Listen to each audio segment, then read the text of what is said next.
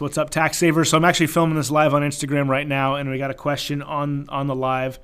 Let's see. So best way to write off loss for partially paid invoices.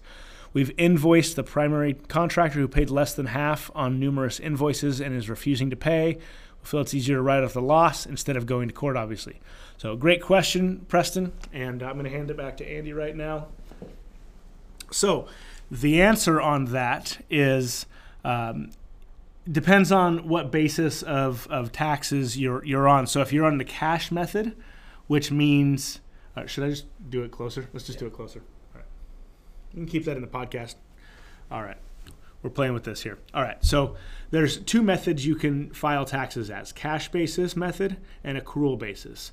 Cash method means you recognize the income when you receive the check, and you recognize the expense when you cut the check out.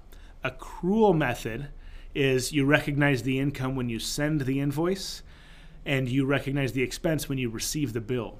If you're filing on cash method, then you're only going to pick up in income that amount that they paid you. So there's no tax benefit to writing that off because you never had to pay taxes on it. Now, of course, it sucks that you write it off and you're not going to see that money, but you just, so if you invoice them for $10,000, they're only going to pay $5,000.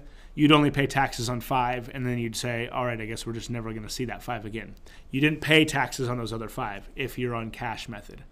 If you're on accrual method, then you're on $10,000 of income right when you send out that bill. And so at the point you write off the invoice, then that's treated as bad debt expense. So if you're on the cash method, then it's just going to be pick up the income. Accrual method, then you write it off and you get a deduction for that. So hopefully that was helpful. And if it is, awesome. Keep asking the questions, and I'm going to get back to the podcast.